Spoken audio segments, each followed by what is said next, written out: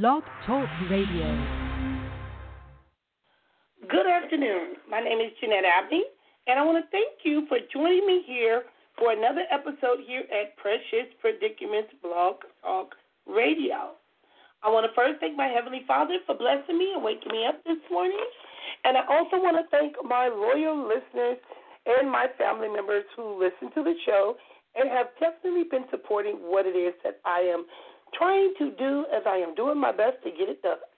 And it's interesting because when I say my loyal listeners, I also want to thank my neighbors, and I want to share what happened last night, which was very interesting, which kind of goes into this topic in regards to it is time for change. Now, we're hearing change all over the radio. We're hearing it on television, and a lot of individuals have a lot of things to say.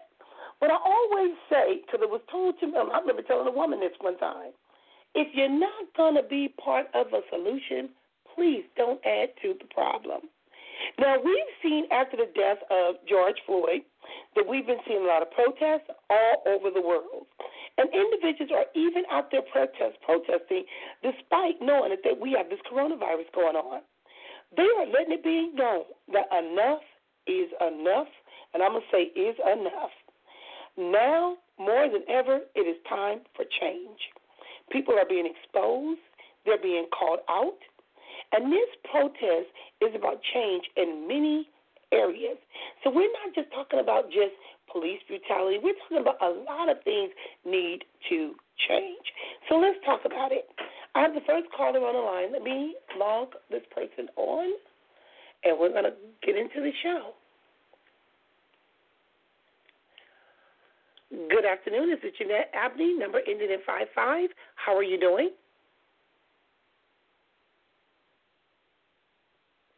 Okay, you're on the air. If you want to say something, you are more than welcome to speak. So I appreciate you calling in. But today's show is designed to address issues and concerns that many individuals are having, have expressed, have concern all over the world. Many of us seen videos regarding police brutality and unfair treatment resulting in the death of many. And people are tired, and they're taking it to the streets. Individuals are angry, frustrated, and demanding change. Now, many times we've seen individuals protest, and we've seen them protest through the Rodney King riots. We've had several protests for a lot of other different things.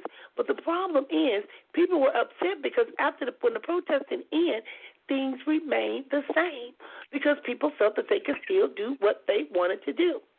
Now, we need changes in many areas, and we're going to be talking about that. Let me log on, because I got another caller just called in, so let me log on this person. Good afternoon. This is Jeanette, number ending in 05. How are you doing? I'm fine, thank you. Okay, I am calling just to say that I'm really excited about what's going on now. We started out with the protesting, and then we had the looting and all that. But I am so proud to see now that former leaders are stepping up, and senators are stepping up. People are realizing that this is the ideal time to make changes that will benefit people of color. And I'm really, really excited about it. And you know what? And the thing is, because people are sick and tired of being sick and tired. Now, just last night, I was in Compton. Because my grandson kind of subpoenaed me, and he wanted to see me. So he didn't want me to go home last night. So when my friend had went to go to try to get some stuff to work on the house, he said that the Home Depot area was all blocked off in Compton on Alameda, so he couldn't get through because they were protesting. They had Kendrick Lamar out there. They had other, individuals that have made it out of Compton protesting because they're tired. And this is just not in Compton. This is all over the world.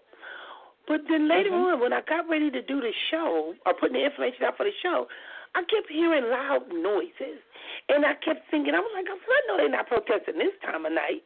So I'm listening to the noise, and I'm listening to all the stuff going on. It was getting louder and louder. Then I'm hearing helicopters and sirens. Girl, I walked outside, and the police was in front of my house. I'm like, are you freaking kidding me? They had from my house all the way down to the end of the block, blocked off with police cars, lined up all. I can't even count how many police cars I saw and how many police officers was out there. But the sad part about it was so uncalled for. And so when I went to my neighbor's house, because I didn't want to talk to the police because my voice is shot, and they didn't know who I was. I mean, they're like, okay, who is she? So I went to the neighbors to see what was going on, because that's what we need, unity, where we need the communities to join together and stand together. So I went to the neighbors. He didn't really know what was going on, but I noticed it was coming from one of my childhood friends' house. So I called her. And when I called her, she was so all over the place. And I know she has health problems. She has asthma, and she's trying to tell me that the police had tasered the boy, and he didn't do. And I'm trying to figure out what's going on. So, but before then, I got my daughter, and I woke her up, and I was like, come on, let's go down there. So I didn't know if the police was going to stop us or let us go. They let us go. We walked down there. Girl, she said she was having a family dinner with her family members because it was somebody's birthday before. One of the young men was coming outside with a plate of food. Girl, they said he had a gun and tasered, stung, took the boy to jail. They said that the mother was trying to pull the police off of him. And when I seen the videos, the young man was still standing there with a freaking plate of food in his hand. How you got a gun and you got a plate of food? But what bothered me the most was, girl, what bothered me the most was with all the police officers out there, and I'm trying to de-escalate my neighbors and my childhood friends because they was pissed off. It could have went so bad to so many people could have been hurt because it was like one of the guys was saying the police was shaking with guns in their hand. How you going to have a gun in your hand shaking? He said you could have accidentally shot somebody for no reason. And so I called to follow up with her today, and she said that the young man is still not out of jail yet, and they arrested two young men for no reason. Then they had the fire department, the paramedics. I'm like, what the hell they got the paramedics for? Did they plan on killing and shooting somebody? But when I looked in the face of some of those officers, they were young. Some were women. They looked scared. They didn't know what to do. And they were so unprepared. So we need something different. We need something different. They wasn't even prepared for that. If somebody could, it's so many people that, because I know how my mind works. There's so many people that could have got hurt. It's freaking ridiculous.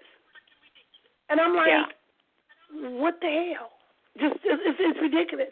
Now, I know in Minneapolis they were talking about letting go of the police officers and all of that. And that doesn't mean that we don't need police officers. We need proper policing. Because it's sad, because even after all of the stuff that we've seen, even with George Floyd, people are still getting beat up by the police. They had to just arrest those or charge those two officers that pushed that 75-year-old man down. Did you see that? Oh, yeah. Oh, yeah. Wow. I'm just like, it's bad. It's bad. And like I said, it's interesting because even though I am a licensed therapist, some of my clients are police officers.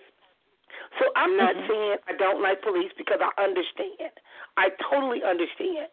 I understand their thought process. I understand the community's thought process. I understand.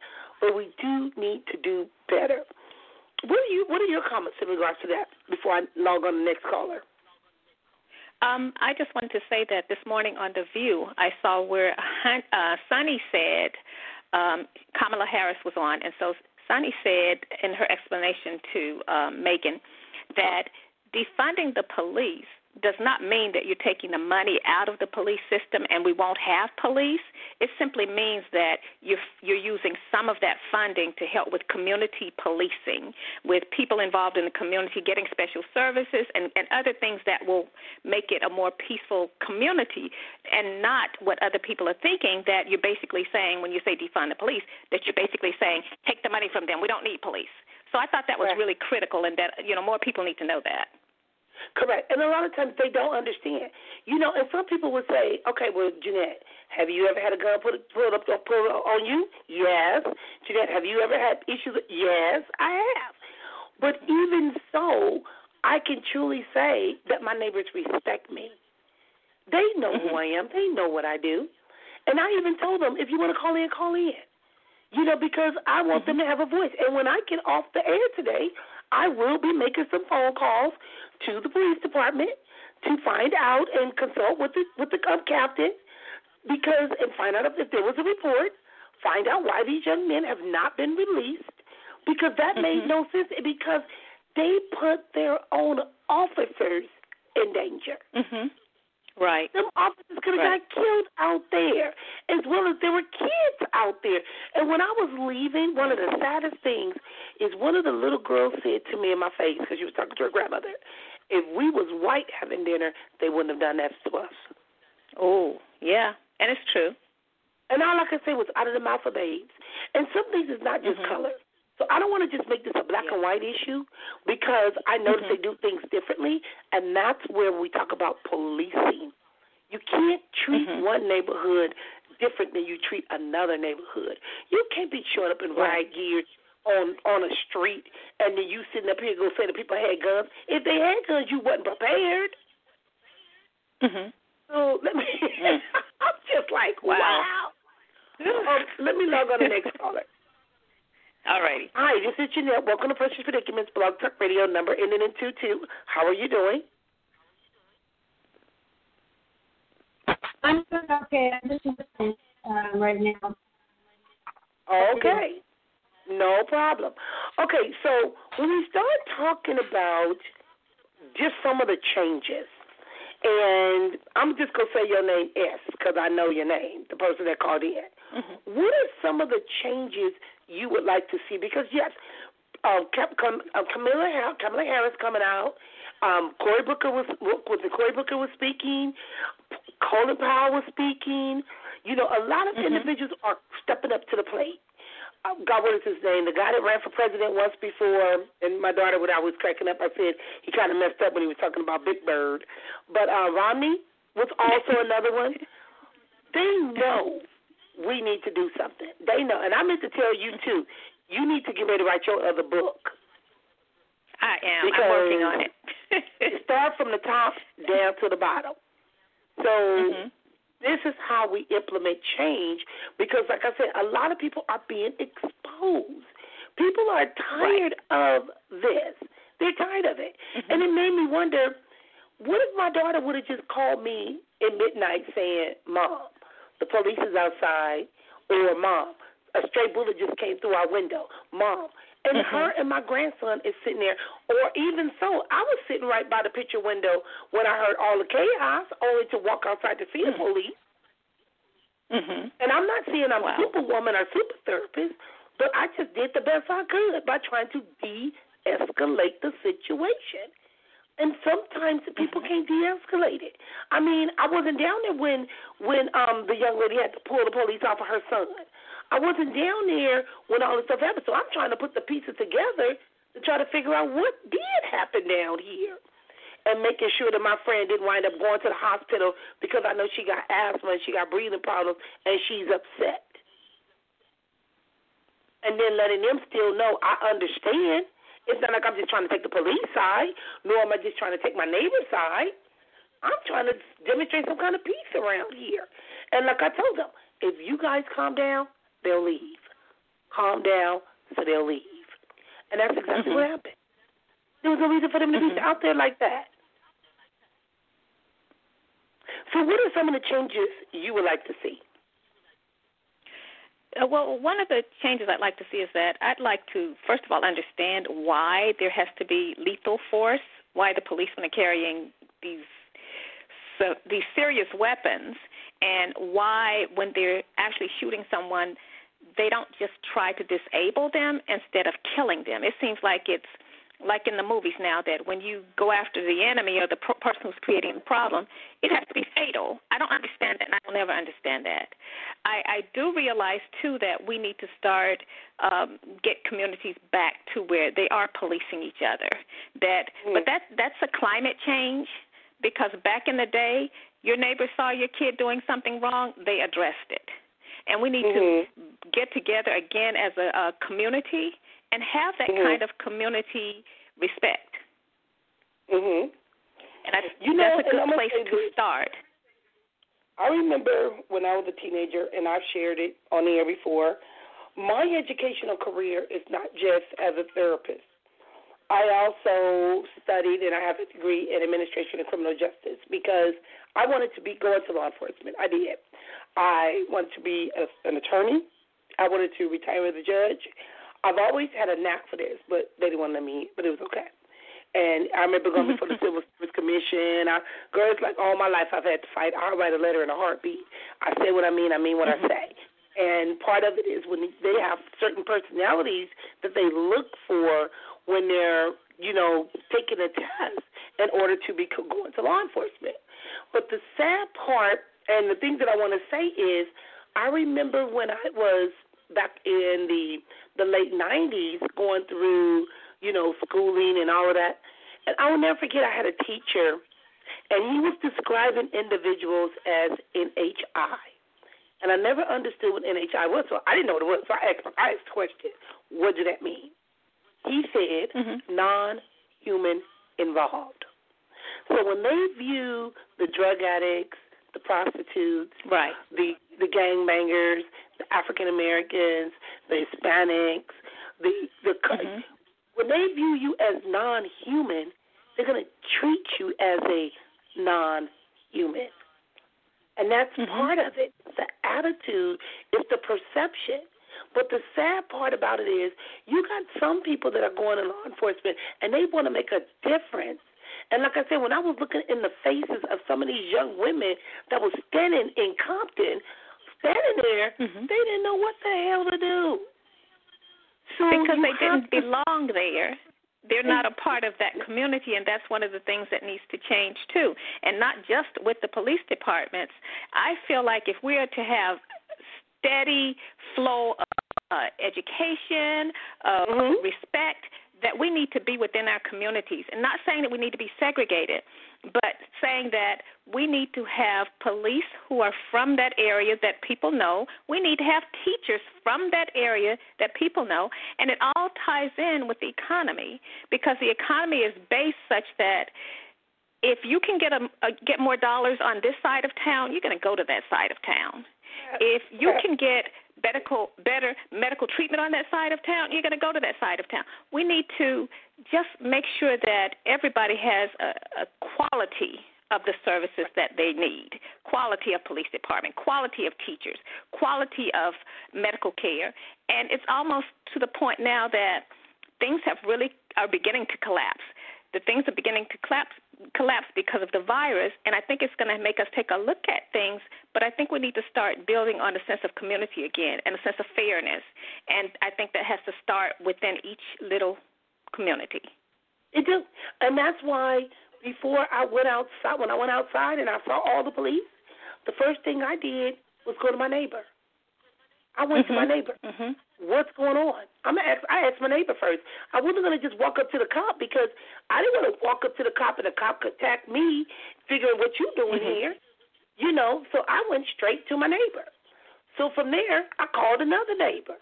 And then after that, and I got a call from another childhood friend, I went down the street to go check on his mother, because she was down the street.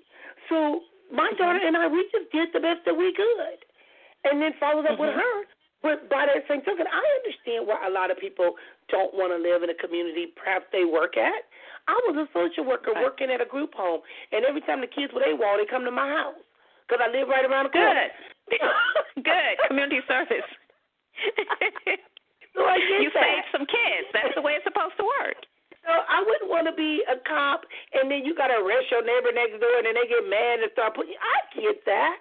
But we do need to know, and like I said, one thing is when you're doing your briefings, you need to know your beat. You need to know your neighborhood.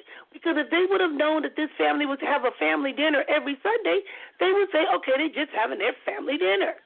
They wouldn't be out there harassing a kid with a plate in his the kid was a grown man, but he still had the plate in his hand. It's like, you want to attack the man with a plate in his hand? And then you took him to jail?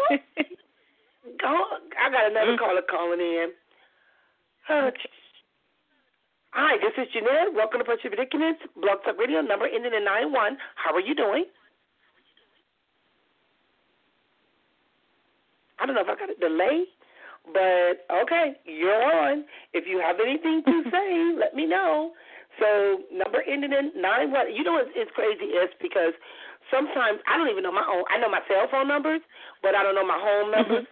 So I guess if someone called me like that, I wouldn't know who they're talking about either. But you are on the line if you did call in, if you have something to say to add to this topic. But getting back to what you were talking about with education and community policing and all of that, education is huge. It is huge. And, you know, and I can only speak for Compton because that's where I grew up at. Oceanside, I was already an adult. And I've done things in Oceanside to try to make a difference, too. But growing up in Compton, I didn't realize how we was being treated even when it came to our education. They were teaching us out of obsolete books. Our test scores were so low to when the principal decided no more, enough is enough, and they started preparing us for those tests, and our test scores went sky high, because they started firing teachers, administrators, people started getting in trouble. It was kind of like the movie Lean On Me. And that was back in the 80s, because it was to the point to where your parents probably had less than what, you know, they wanted to give their children, so they wanted to give us a quality education, but how was we going to get a quality education with an obsolete book?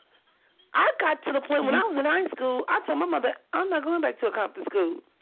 My mother said, I don't care where you go, but you ain't going to be sitting up in this house. So I wound up going to school, girl, 30 miles away from home. I didn't realize how inconvenient that was going to be. I used to have to catch the bus, then she would let me drive. But I graduated from Banning High School. I didn't graduate from one of the Compton school systems. Compton schools, because I felt I wasn't learning anything, and I was a straight-A student. Now, you being in education, what are some of the changes that people can make in regards to education? Well, I think that there's going to be an automatic change in a little while when we change leadership in the country, because I can tell you that just based on the last 3 or so years that teachers' attitudes have changed, because we've gotten to a point where there was a focus on African-American students because they were low-performing, that finances were put in place for them, assistance, additional assistance, everything was put in place, and things were happening. And I will tell you that lately, the last couple of years, that's just gone out the window. And even attitudes have changed back to prior to the current leadership, because attitudes now are, you know, I don't want to be bothered with them, or they're just a problem. I walk through where I work, and I see our kids outside the classroom. Because, and the sad part is that luckily we're going through, lots of school districts are going through training for restorative practices, so people can understand that, you know, we're all humans and our kids deserve to learn and our kids deserve to be treated like everyone else. But we're at the point now that it's feeding down that I don't want to be bothered with them, or, you know, they're just following the pace of leadership. And I think that's going to change, because we have people out now protesting and showing that there are tremendous supporters and belief that we simply are human and we're just like everybody else and we can't be judged by our skin color. That I think that just on the basis of people's reaction, that we're going to, again, get back to a spot where our kids can be supported and cared about and treated fairly in school, and not treated as an obstacle to the school's success and a need to get rid of them. So it's been really bad for the last few years. Let me tell you the sad part about this. The house that they was at, this young lady, when we were kids, we used to play school. We used to teach the kids in the community how to read, how to write, and she continues to do that even to this day. Just recently, when Ryder didn't have a school to go to, we were sending Ryder down there, and they were building science projects. She does so much after-school stuff for these kids, and then she got the police house. So she does a lot. And even when the little girl was seeing what she said, that little girl was so intelligent and articulate, it was ridiculous. I was like, oh, my God. So she's doing the best she can to make sure that the kids that are in her home and her neighborhood have a proper education. And yet that little girl had to witness what she saw. Right. And that was her response. That was her response. But I'll say in education, too, the younger teachers coming in are the ones who are going to make a difference, too. They know the struggle. And the ones like me who are aging out, we're going to get out of the way so the young teachers can come in and they can stand up for our kids and make them feel comfortable and push them, just motivate them and know that you have someone like you who's working with you. Even if nobody else has gotten that far yet, that you have them to support you. So I think we need to get more African-American young people in the field of education as well and let them know how much they're impacting the future. Correct. And, I remember when I was doing my diversity leadership training, I enjoyed it, and part of it was learning about different cultures. When we're afraid of something, it shows. It shows in what we say. It shows in how we react. People make jokes, and they don't know. They feel uncomfortable. We shouldn't feel uncomfortable around other people. Right. Now, when I was down the street, I didn't feel uncomfortable being around the police. I really didn't. But I just didn't want to be gunned down, beat up, because I'm like, okay, now this is really going to go bad. If something happened to me down here in Compton, it's not going to be good. So, but I had to let them know, too, I'm not afraid. I am so not afraid. Right. And sometimes people think when you move out of the community, you can't go back into the community because sometimes they need people to go back into their communities and help clean up their community. Right. Another thing to change. And, like, when we start talking about the frustration is people are afraid, they're hurt, they're suffering, they're frustrated, they're outraged, and they're exhausted. They're just exhausted. And that is what I've been hearing. I'm tired of this. I'm tired of nothing being done. Now, I have another call coming in. Let me log this caller on. Hi, this is Jeanette. Welcome to Blog Talk Radio, number ending in 66. How are you doing? Hello, how you doing today? I am well. And what do you want to share as it relates to this topic? Well, I am just tired of the racism in America. I'm actually from, nothing's going on. I'm from New Orleans, Louisiana, and like right now I'm going through racism at my job where I work at, and it's ridiculous. These folks think they could just make jokes about, my ancestors and us black African-American people in America. The things that I'm going through at work is ridiculous, as me being called a nigger from my supervisor and being called Kunta Kinte. She thought it was a joke. She called me Kunta Kinte. She said she's going to boil me in a pot of water. She's going to make me her slave for today. And the people, and she said this in front of other people too. And I know she was saying it. I don't want to say she was saying it as a joke, but as to her, she thinks she was saying it as a joke. But this is the way America is. And it is. Like, and you know what, I'm going to say this. And it got worse because people thought they can get away with it. Yes. And I remember when I moved from Compton to Oceanside, I was only 19. They would draw pictures of me. And the whole time I went back to school, I worked on my degrees. And the thing is, I had to learn how to fight differently. I had to learn how to fight differently. And when I had to learn how to fight differently, because I let them know what you doing and what you saying is not hurting me, it's hurting you. And when I flipped the script, and not only did I flip the script, I walked away with a check for the rest of my life. They knew I was doing it. That's the way to do it. Then when I went to Orange County, I ran into the same situation in Orange County. But what they failed to realize was Compton and Oceanside prepared me for Orange County. So by the time I got ready to start talking to them and got ready to meet with them, they didn't want to talk to me.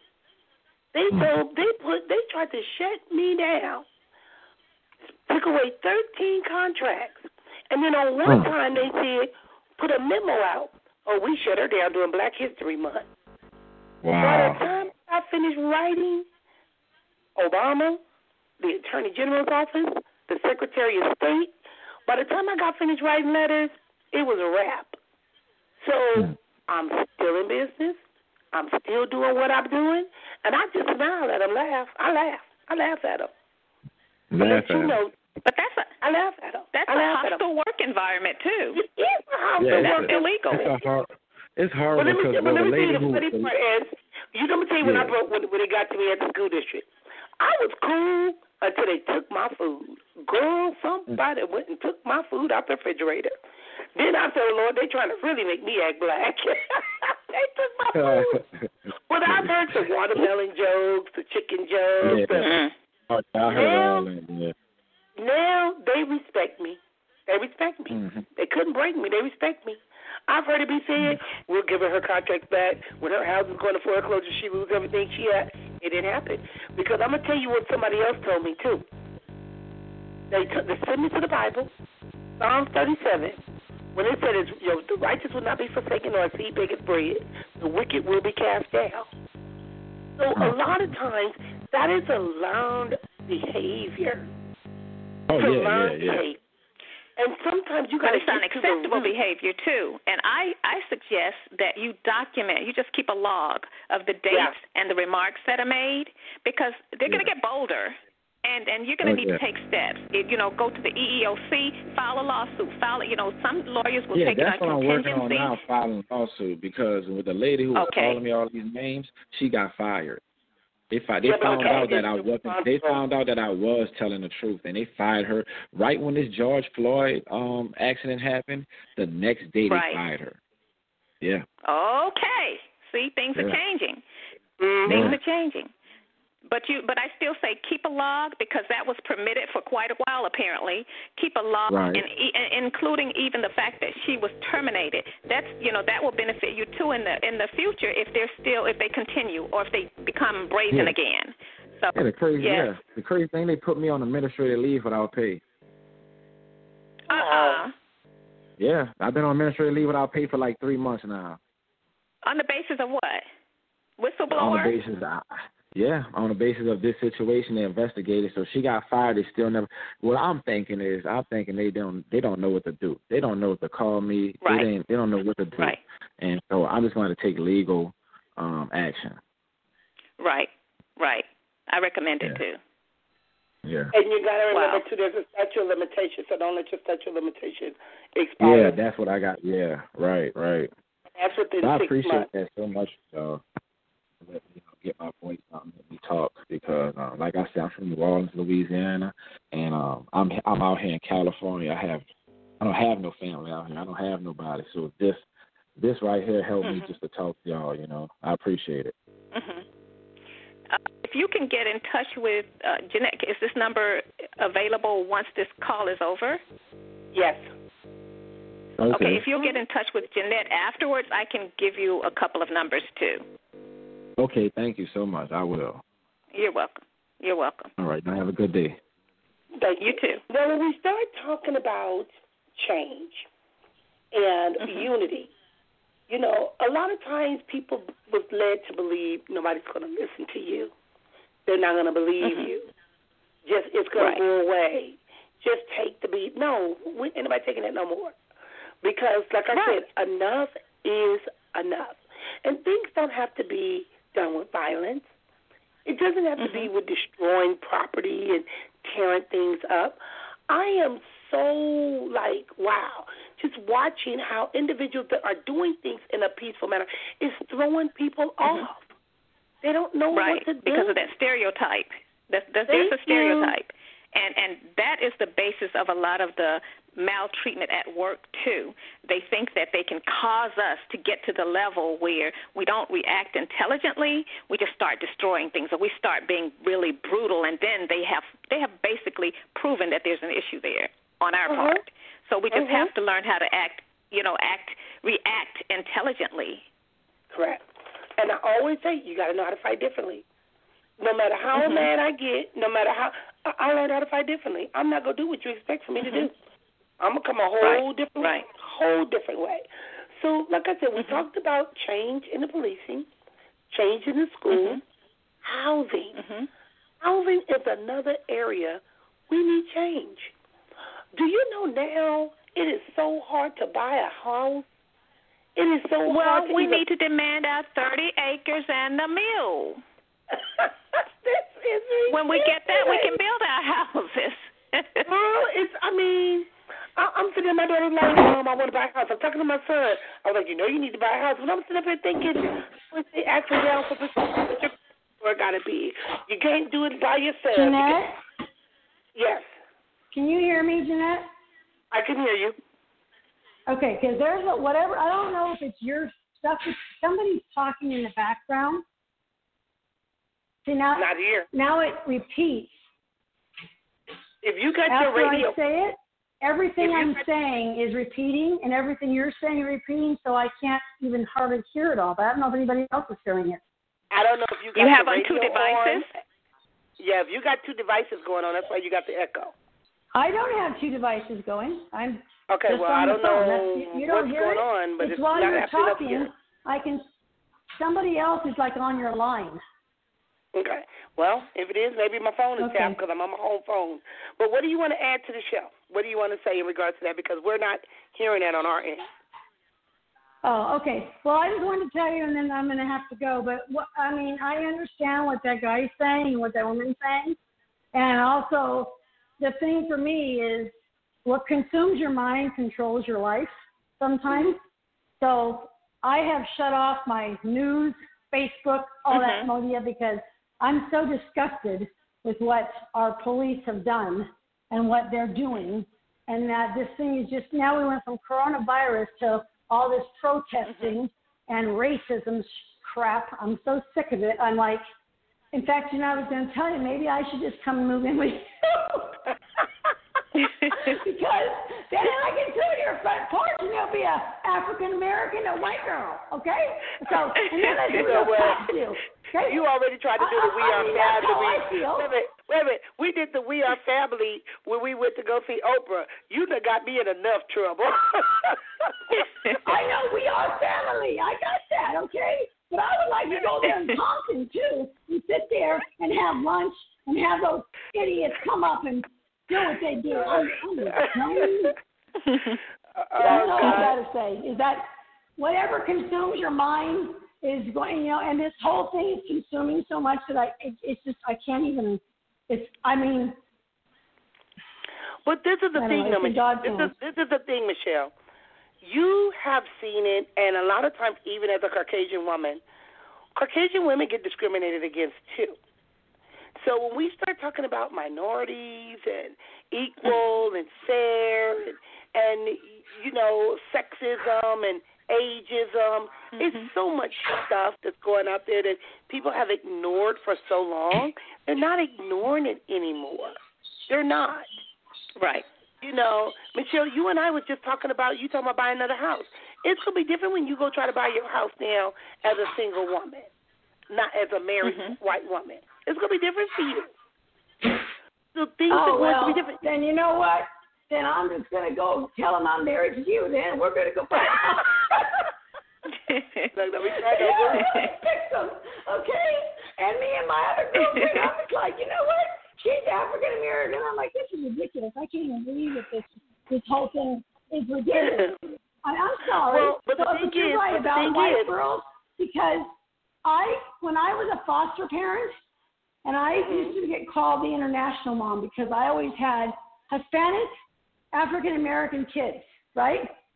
And I get people looking at me like, are those your kids? I'm like, what are you staring at? I go, those are my girls, okay?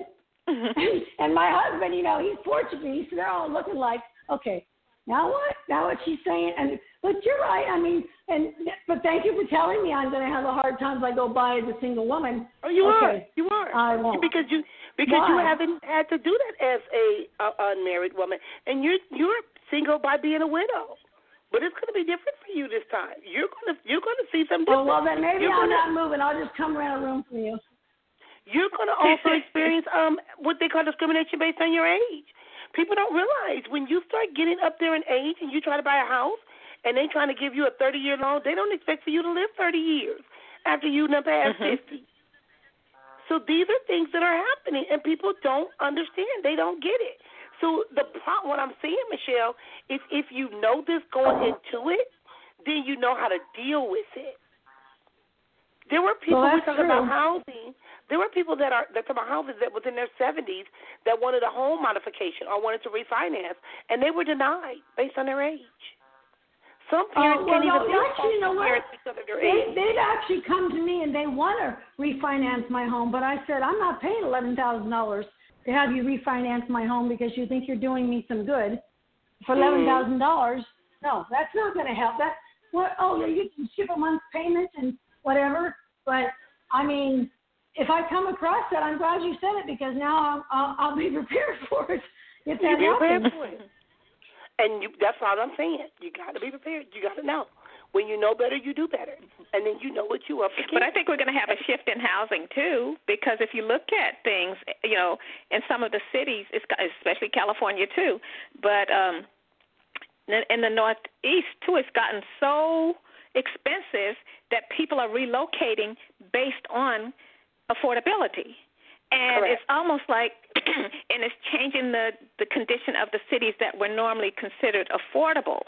So now you have those people taking their money, their big money, down to these southern cities, these smaller cities and states, and changing the landscape there. They are, but this is the thing. It's like big bank take little bank because they, you know, back in the 80s, I remember when they were trying to get a lot of people to move out of Compton and go to Moreno Valley and Baldwin Hills and go to all of these places. Right. We call it the upscale Carson. And they went there and they lost their jobs, they lost their houses, and they couldn't even afford to go back to Compton. The prices of homes in Compton is ridiculous.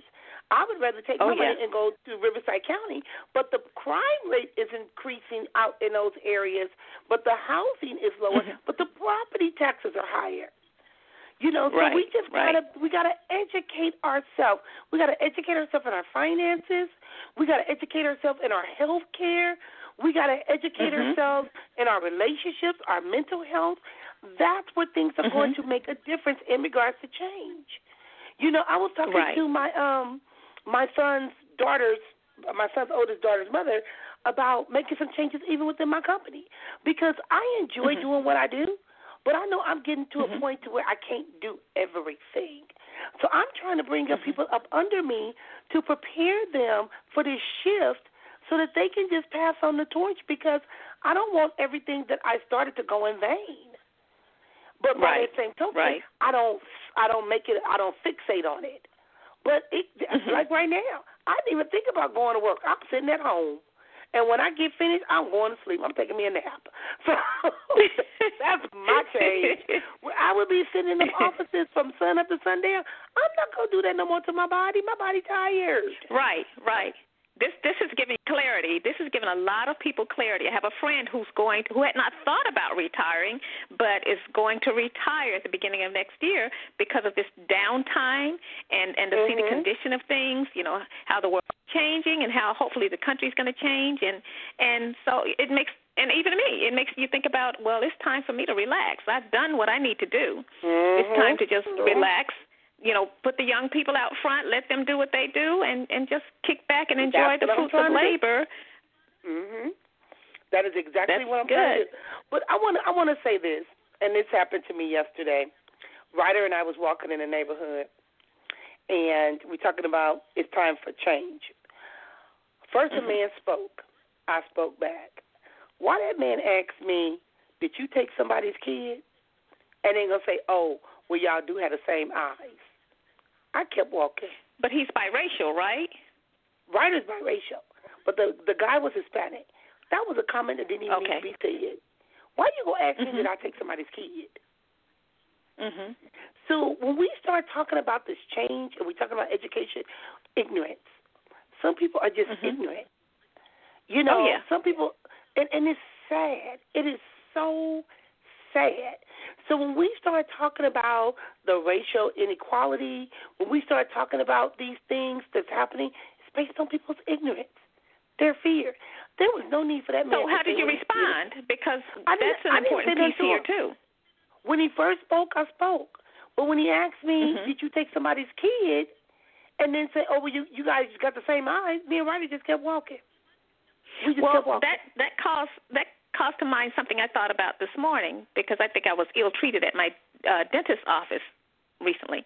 And the thing that she said was, because it had been a really rough appointment. And so anyway, at the end of the appointment, I said, this was pretty rough. I said, and I was even married to a dentist, so I know. And she said, what happened to him? Did you kill him? Oh. And I thought, wow. And to me, what you just said now about the statement of the man saying, did you steal somebody's kid, it's that I think we need to respond. I couldn't respond. I was so flabbergasted. But I think we need to respond to people like that and let them know that's inappropriate. Well, this is the thing. Sometimes silence is golden. And when you don't know what to say, sometimes not saying nothing makes them think. Because if I was to say something, let's say derogatory back or go tit for tat, that's not necessary. It's so not necessary.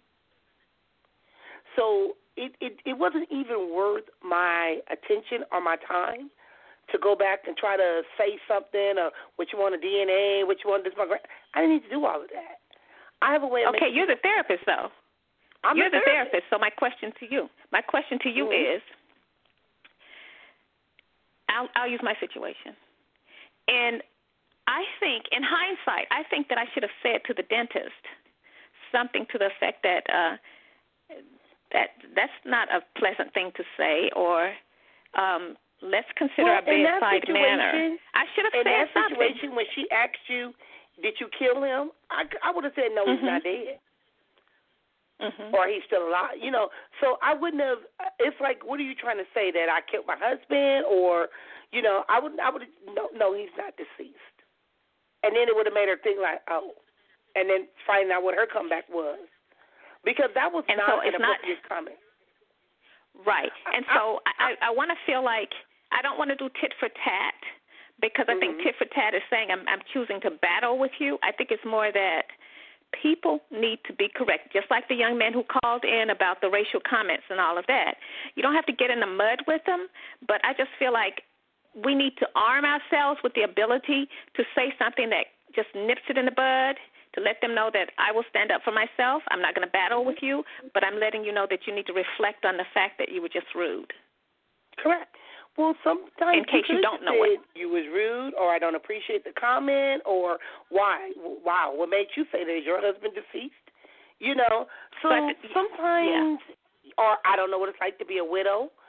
So sometimes, like I said, it's a way of making people think. And what you're seeing is taking me back to the email that I received last week that I shared on the air about the lady wanting me to do free or low-cost therapy to BLK protesters, and she kept calling them black folks for their past 7 days.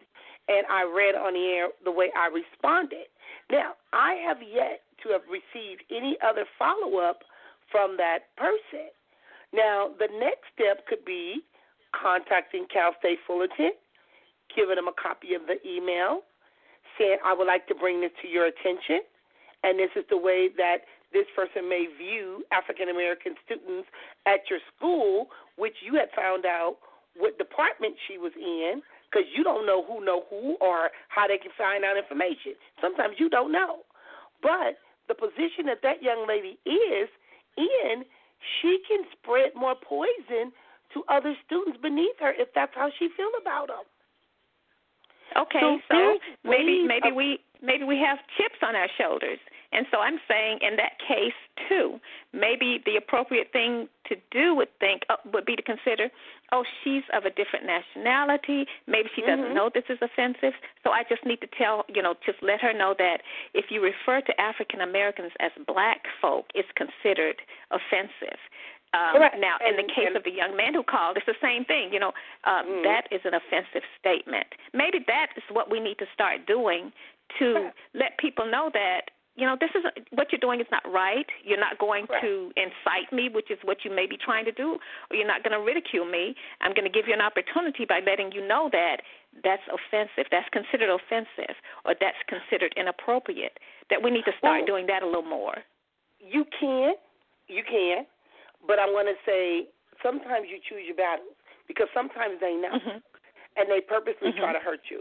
I have offices in several different locations, and I have an office in Huntington Beach. In Huntington Beach, there's a lot of individuals, a lot of clients I've had that have been skinheads, that have bigotry, racism. It's crazy. But I remember one day I got out my car, and I accidentally bumped the lady's truck on accident, and I apologized. She cussed me out and called me a cunt. I'd never been called a cunt before. I didn't even know what the hell a cunt was. I've been called all kinds of names, but that was one I did not know. So my mama never called me a cunt. I just hope you didn't say thank you. No, I told her. This is what I told her. Even if I was, I wouldn't want to be with you. I thought it was something else. So I didn't know what it was. I didn't know. But the sad part about it was 3 of my clients were standing right there watching me because they wanted to see how I was going to react. Now, my clients were already on probation because they're court-ordered clients, because sometimes they can be in a domestic violence class, anger management, substance abuse. So here, they looking at me like, okay, Jeanette, we're about to fight in this parking lot. So I had to handle it in a way to where, first of all, I didn't even know what the hell she was calling me because I didn't know what it was. And they was like, Jeanette, that's worse than the B word. It didn't have that impact on me because I didn't even know what the word was myself, because I never been called that. So you take away people's power is what you do. And then that makes them go back to think, well, that didn't work. And if they keep trying, now you're being malicious and facetious. Okay. You said that they go back and they think that didn't work. Okay, so then I was going to ask you this question. I was going to ask you that in your field, what is the consensus? Do you feel that people who are doing that are doing it to get a rise out of the other person? I think it because varies. if that's what they're trying to do, they want confrontation. I think it varies, because if you say police brutality, it's a whole different thing, because they may not intentionally go in and get a rise. I think that in some situations people are provoked. In some situations, people's buttons are pushed. In some situations, it's just ignorance. It's like the old saying, go hurt people, hurt other people. If I was to hear someone treating someone like that, I would want to know, and I've asked people, who hurt you? Where did you get that from? Why do you think, I challenge their core belief systems. Even when I'm working with individuals in law enforcement, I challenge their core belief systems to try to find out where it's coming from and try to replace it with something appropriate. Sometimes people are dealing with a lot of hurt, pain, guilt, shame, grief, all kinds of stuff. I've had clients and people call me who was hurt because they was raised in a home with racist parents, and they don't want to be that way, and they don't like how the way that they're being treated because they view things differently, and they're trying to help their parents. And like I would have to say is, you can only help yourself, but you don't have to believe in what they believe in, and they're hurt.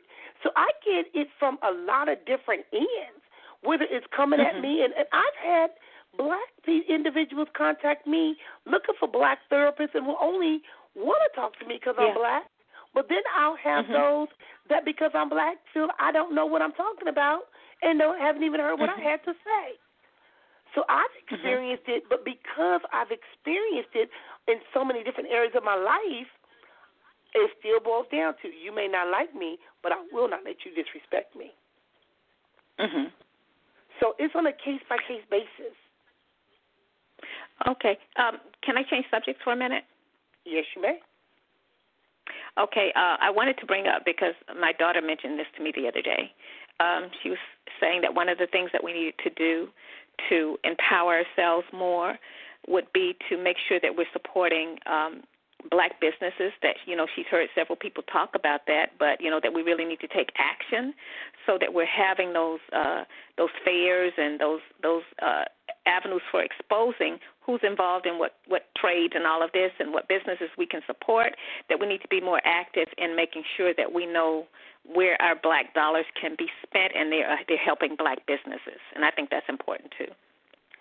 It's important, but I'm going to talk to you off the air about that because, again, it goes back to education. And I don't want to put my foot in my mouth because I know people might not understand exactly what I'm saying, but we need to do better. We need to do better. Right, I know. Because I've seen situations where our own have been the worst for us. So if I'm going to go into your shop, I'm not going to let you mistreat me either just because you got the same skin tone I do. Because I've seen that happen also. So it goes back to education, but then again it goes back to who hurt you. Where is this coming from? I've sat in shops and got my hair done by beauticians that I literally at some point wanted to pop in the mouth if they didn't shut up because of some of the things that they've said and the way they treat people. I have. So I just stopped going because I'm like, I'm not going to invest my money and I'm not going to listen to this mess. I've done the best I could to help you. I've tried to redirect you. No.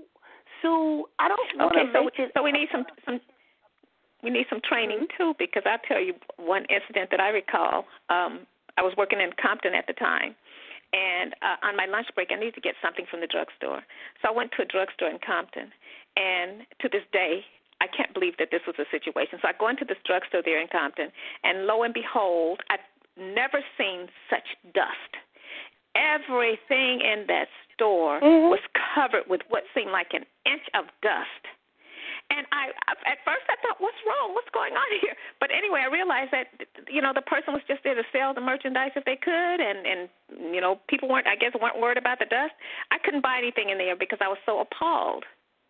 And I thought, this person needs to learn about, how to make it appealing. They also needed to learn how to, help the customer to speak. And, I think we need some training. We haven't been that far into having that many black businesses, so we do need some training and some. We do. And, and that's what I meant when I said that I enjoyed going to the trainings that I went to obtain my certification in diversity leadership because I'm more open-minded. So I'm not easily offended, and I know when you're trying to offend me. So I'm not going to take it and make it personal. So if a person comes to me and they say, well, Jeanette, you know what, even as a therapist, well, I was offended by, I'll listen to them. I'll hear them out. And if it wasn't my intention to offend them, I'll let them know. So I get it. But a lot of times individuals, especially when you feel that you've made it or you've elevated yourself, people stop listening because sometimes they stop caring. So I don't think nobody should be mistreated no matter who's the owner of the store or the company or the corporation. We have to get better with how we treat people, and that's something that needs to change. So I'm not going to just say I'm going to just go to an all-black store or all-black this or all. I'm not going to do that because still that's a whole other form of discriminating. And no, and I'm not saying that. I'm just saying that we need to realize that there are some. That there are black businesses that we can patronize as well, because a lot of times they don't do well because they don't have the exposure, which is why I mentioned, possibly having fairs or something like that, just so they get the exposure for those who you want to patronize the black business. Correct, and that's we've got a lot of things to work on, and that's where social media. A lot of individuals are advertising via social media, through emails, their word of mouth, but we need to take our mouth off people too. Because we're so busy bad-mouthing people, and that's a whole other issue that we need to stop. So there's a lot of things because that would be just like, here I am driving in a Mercedes. I'm in Compton. I'm going down to my neighbor's house talking to them. They'd be like, well, who does she think she is, Miss Bucci? But they don't treat me like that because they know that I'm not like that. They know that if they invite me, I'm going to show. They know if they need my help, I'm going to be there. They know, Jeanette, hey, this happened, I need you to write me a letter. They know I got them. They know if they come to me and say, Jeanette, my cousin is on drugs, can you talk to him? Or my sister's in a domestic violence situation, do you know any resources? They know I'm going to be there. I tell them I'm the same Jeanette I was when I was growing up in Compton. Right, so sometimes people change. That's what we need, more of that. But I'm only one person. So when we start talking about unity, we need to unify. We do need to take a stand, and we need to stand for righteousness also by transforming our society because just like last week we talked about community responsibility. We need to learn about oppression and racism and violence, and police accountability. But not only police accountability, business accountability. Preachers and teachers need to be held accountable. Parents need to be held accountable. So we need to go and make it a little bit deeper, and we do need to talk about our failed community relations with the police and do better. So those are just some of the areas that we need to change and we need to work on. And don't be scared. And even if you don't know, ask somebody. Reach out to somebody. That's how you make a difference even in your community. Now, I'm going to ask a question because tomorrow we're going to be talking about humanity. Do you know that's a word that some people don't even know the definition of? So how do you even, when we talk about you got to learn these things, teach these things, we expect people to know these things, some people don't. Sometimes we got to go back to the basics. So I'm going to be having Dr. Sheila Harris on the line with us tomorrow, and she's going to be bringing in some individuals that she knows that are on this journey that's about educating, helping individuals, and also, and we didn't get a chance to talk about the trauma. When we start talking about it's time to change, we got to address the trauma.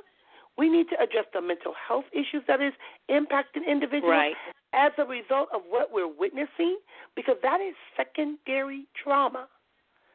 And some people don't even know what PTSD even means. They think you got to go to war, to the military. No, you can experience PTSD in your own home because it is a traumatic event. So these are some of the things that we need to address.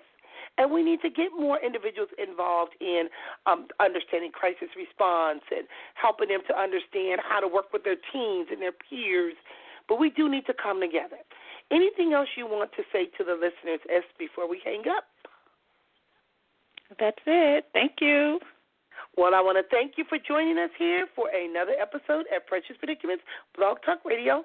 And if you have any suggestions, you have something you want to talk to me about, or you want me to talk on the air or share with the listeners, you can email me at jabnylmft@gmail.com or preciouspredicaments@gmail.com. You can also follow me on Facebook, Instagram, or Twitter, but just let me know. I do not mind talking about it.